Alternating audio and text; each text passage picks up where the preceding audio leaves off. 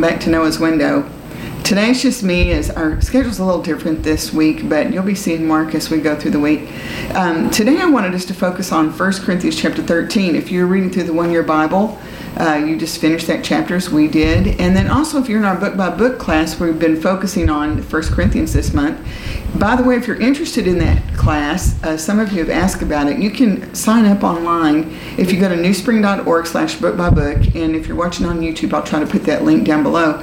The book-by-book class is just we just meet once a month, and we're just doing one book, reading through one book together every month and digging into it just a little bit. It's not deep, it's not super detailed, just kind of a journey we're going through the Bible one book at a time. So if you're interested in that, again, it's newspring.org/book-by-book. You can sign up there. Okay, so 1 Corinthians chapter 13, also known as the love chapter. There's so much we could talk about there, but I want us to focus on kind of a list that you'll find, which, by the way, that's one of the things you want to look at to help you recall and understand the Bible clearly. Is to, when you see a list, is to make note of the fact, oh, there's a list. Let's look at what that says. So today I'd like for us to look at the list of the positive side of love, in the sense that these are things that love does, okay, or love is. So in verse 4, the Bible says love is patient and kind. And then I'm going to skip down to verse 7, where it says love never gives up, never loses faith, is always hopeful, and endures through every circumstance. Now let's just read through those again. Patient and kind, never gives up, never loses faith, always hopeful, and endures through every circumstance. Now, I don't know about you, but most of the time in the Christian life, I would think those things would be associated with faith, right? Especially not losing faith, not giving up, always hopeful, enduring through every circumstance. I would tie those things to maybe faith or spiritual development, but it's tied to love here, Paul tells us. And so I just feel like that's something to really grasp a hold of here. Love and how important love is. And in fact, this whole chapter is so rich with understanding of just how important love is. I think because our culture, and Satan is behind all of it, has so messed up our concept of what love is, and equated it to just base things or emotional things. But that's not what we're talking about here. This is something different. And I would just encourage you to grab your Bible, pull up 1 Corinthians 13, and read through that chapter a few times. You know, a lot of times reading through a chapter, the first time you might grab a few things, but once you read it the second time and maybe the third time and make a few notes as you read through it, it's amazing how much more will sink down into your heart, you know. So I hope that you'll do that today. I think it'll be a blessing to you to remember just how important love is. And you know, we could be talking about all kinds of situations, because love has to be associated with a relationship of some kind, right? So the key, most important area of our life where we have relationships that need these qualities of love would be in our home.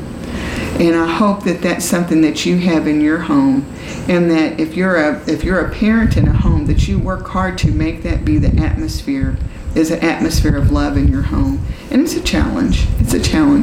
But I know I was just remembering as I got introduced to Mark's family when I was just a teenager, how much I loved being at his house, because the atmosphere was so wonderful. I used to joke and say if he ever broke up with me, I wanted to get adopted into his family, because I just loved the atmosphere at his home. And you know, those of us who are adults in a home, we're driving that. And how many times could we maybe redirect a conversation or hold back our emotions or our feelings, or go read 1 Corinthians 13 and see how many of those things might apply in our homes that could transform the atmosphere in our home and completely change some relationships if we would apply these things. So I hope that'll bless your heart today. Hope you'll go grab your Bible and read this. So let's have a word of prayer as we start the day, as we start the week, that we can all remember how important love is in our lives, and in our, particularly in our Christian life, as we reflect God to others. Let's pray.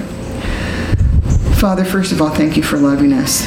Thank you for loving us enough to create life and to sustain life. And Father, we just think about how you lavish your blessings on us each and every day and how unworthy we are, but you just love us and you take care of us and you show up every day no matter what the circumstances are. And thank you for that faithful love that you have been to us and shown to us each and every day. And Father, as I think about each and every person, each and every family watching or listening today, I know there are a lot of challenges. I know there's sickness, there's financial crisis, there's emotional crisis, mental crisis. There's just so many things going on, Father. Just anxiety and worries about this world, worries about the future. Father, we just need to bring all those burdens to you. I just pray that you would replace those burdens with the confidence and bring this love that we were reading about in 1 Corinthians 13, bring that into our heart and our mind. Help us to focus on you today, Father, and to reflect your faithful love to us, to others. And I just pray that you would work that in our lives today. We'll give you the glory and the honor and the praise. Thank you for all that you do for us. And we're going to ask all these things in Jesus' name. Amen. Well, short and sweet, but I hope that starts your week off to a good start. And I'll look forward to seeing you again here on Noah's Window tomorrow. In the meantime, God bless. Take care.